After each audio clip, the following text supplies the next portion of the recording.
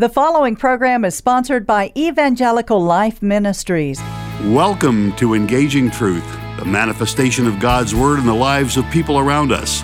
Join us each week as we explore the impact of His message of spiritual renewal.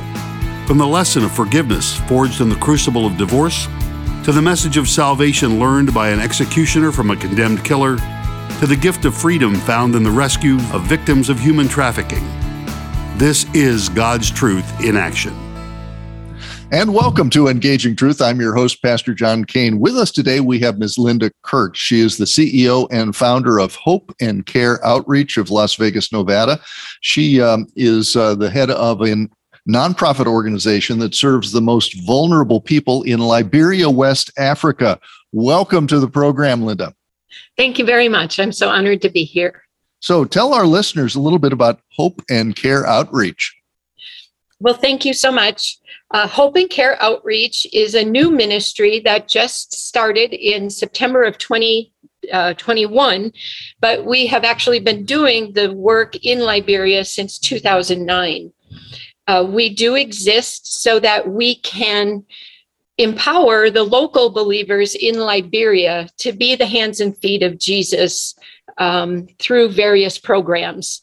And so I'll talk more about this, but we don't have people on the ground there. It's the Liberian believers who are actually implementing all the projects.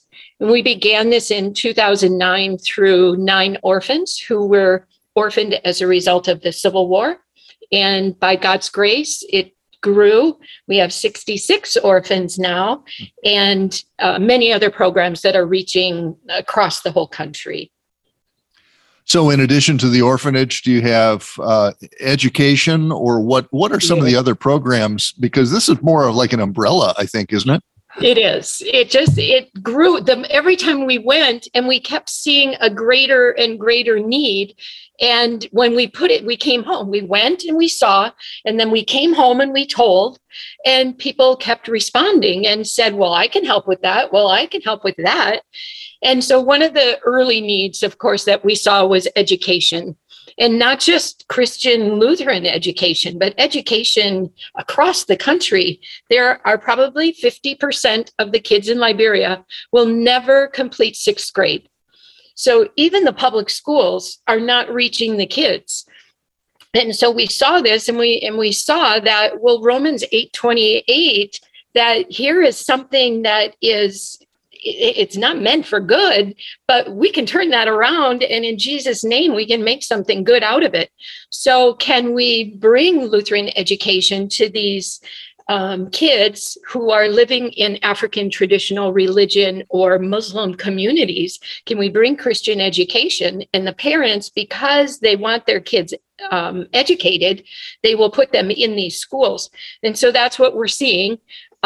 We work with the Evangelical Lutheran Church Liberia Synod, the ELCLS in Liberia, and we have been funding tuition assistance to those schools. There's 21 schools throughout the country. We did build 2 schools ourselves because we had to have schools for our orphans to go to. But we kept seeing this greater need as we're going through. Well, let me back up. We have women's microloans, women's business microloans. And we started working in conjunction with the Lutheran churches to give the women loans, because another one of the problems was that women or the families could not pay for the tuition for their kids to go to school, which, by the way, is anywhere from $50 to $100 per year to go to school. But they couldn't afford that. And so they're left with this choice of, do we feed our children or do we have our kids educated? Of course, you're going to feed them. So the long-term solution is, let's get the women empowered and being able to produce so that they can help their husbands, or if they're a widow, put their kids in school. So we've been able to give out 800 loans, or 800 women have received a loan since 2016. And as we would go around in the country and meet with these women in the churches, walking through some of the villages to get to where the church was, there are villages where kids are not going to school at all, ever. There is sometimes a dilapidated school building in the village, and the families and the village elders would come to us and beg and say, can you bring school here for our kids? But I mean, village after village after village, you just see thousands of kids walking the road and just aimlessly and not having any purpose. So that was a huge burden on our heart. And little by little, we're able to bring more education throughout the country. And then another thing was the clean water. Also going through these villages, we saw that there are some, well, last year, I brought a teacher with me, and she was doing some teachers trainings, and we stayed overnight in one of the villages, and we had to walk for probably 6-8 hours to get to this village. And we had gotten there, and she was frazzled, and she said, I just can't do this anymore. And it's hot, and there's bugs, and there's, all kinds of just no creature comfort.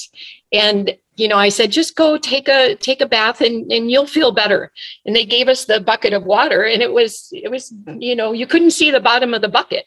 And she looked at it and she said, I can't wash my hair in that. I can't take a bath in that.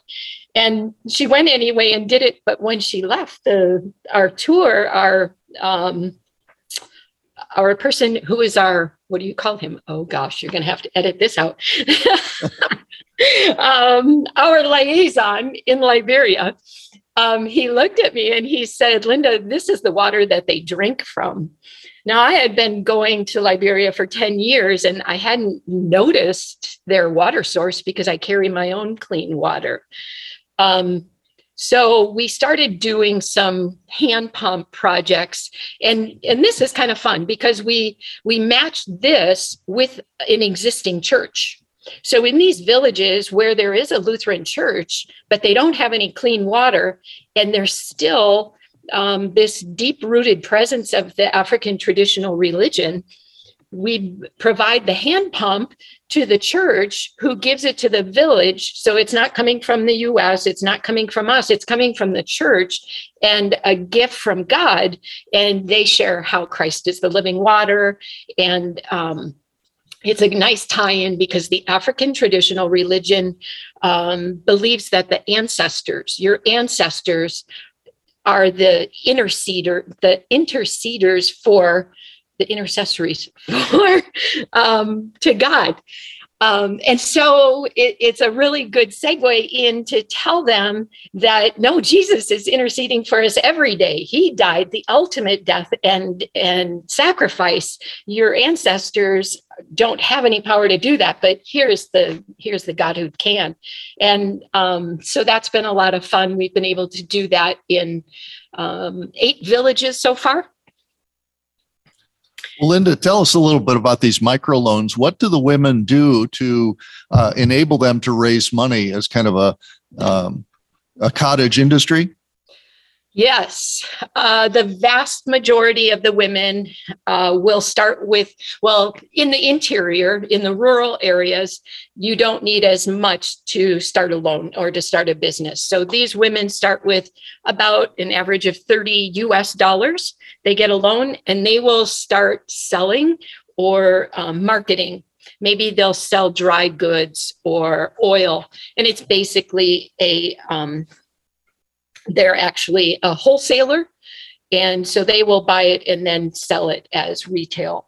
Some of them know how to make soap, and so they will make the iron soap. It's a ball. They get a great big vat of it and boil it, stir it, and then form it into balls. And you sell that for maybe $0.25 in US. They try to make maybe $1, $2 a day, and then that will put the food on their table. Some of them know how to weave. Some can harvest the oil palms or the palms and make oil from that. Liberians eat the palm oil almost daily basis, so that's something that's a huge need. We had one woman, she's a wife of a pastor, and she started with a $30 loan, $30 in US. and she started making some little snacks out of flour and selling those. She made a little bit of profit. She upgraded her business and started selling dry goods, and then started making a profit from that. Then she was able to buy the equipment to press the palm nuts and make the oil out of that. And then she took that profit and she invested in 2 pigs, a male and a female. She now has 6 pigs and an ongoing oil production, and she still has her market. And that $30 has increased into about $350.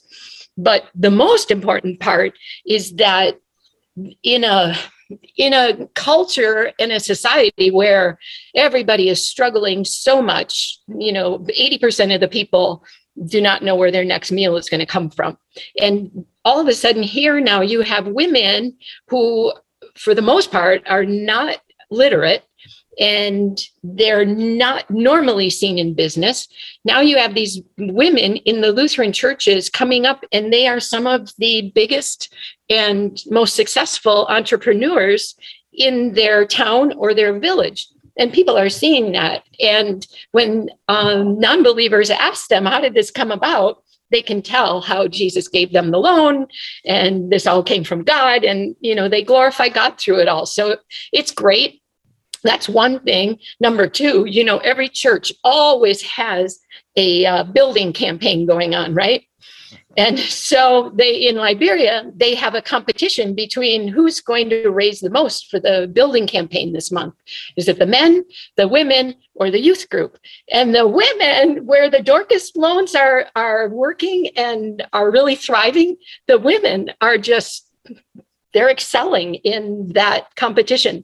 And so roofs are getting put on the churches, and farms are being sowed because the church is investing in rice, and they're planting rice fields, and then they're able to do the things that the church wants to do. So the Dorcas has really, it started out as something small, and we weren't sure how it would work. And it's surprisingly really been a huge blessing. So you mentioned food security a little bit, and also farms. Is there a farm associated with your organization? We do. We have a 400-acre farm that is our hope for sustainability, because there may come a time, and I don't know, people may not always want to be giving to tuition assistance. And so our heart is really about sustainability for the ministry, sustainability for the people that we serve and work with. The farm is Hope and Care Outreach's plan for sustainability. Right now, we have 100 acres of rice that will be sown this season. And then all of those profits will pay for the staff first, for the farm staff, but then also the eventual goal and vision is that the farm will feed into the tuition assistance fund, and that farm will help to keep the kids in school. So how does that work then with orphans and widows and maybe the indigent? Do they get to help out in some way? Oh, as a matter of fact, the COVID really made that very opportune for the orphans last year.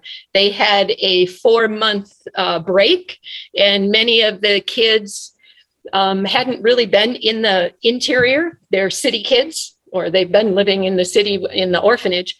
So they went out to the farm, and we rotated 12 kids on, 12 kids off, on, off, and they rotated through, learned how to plant the rice and sow the rice, and that's the same thing, and how to harvest the rice. And so they now know, because the goal for the orphans is not just to get them educated. And, every child has a different path. Some are going to go to college. Some may not go to college. Some may want to be farmers. We have to be able to teach these kids how to market and how to go to the market and make change and be able to barter, and how to go onto the farm and do everything they have to do. So the kids helped a lot with that. Some of the teachers from the school, they wanted to come. Some of the different churches that we're associated with, they took time out of their schedule and they came, even though they have their own farm. We didn't even ask anyone. God just put it on many people's hearts. Last year, it was our first harvest, and people were just showing up from all over to come and help with the harvest. So it's been a blessing. What's the climate like in Liberia? Is there a state that you could compare that to in the U.S.? I would say it is like maybe Louisiana in July on steroids. And that's in the rainy season. The dry season. The dry season is just hot and unbearable and humid, always humid. In the rainy season, at least you get some breeze and it cools down a little bit, but it's tough to take. And there's no break. There's no air conditioning, and everything is warm. But you've got a long growing season, it sounds like. Yes. So do you have some other success stories or stories from some of the people whose lives have been changed? Mm-hmm. I would say one of my favorite is our caretaker. She also was a pastor's wife. He passed away after the war, and she had 3 children and just no place to go and nothing, no options. And we took her in as the caretaker for the orphans, and she has embraced them. There's 61 kids at that home, and then we have a new home. And she just loves them all with all her heart, as if they're all her own children. But not only that, then through her wages, she was able to put her own daughter through college and through nursing program.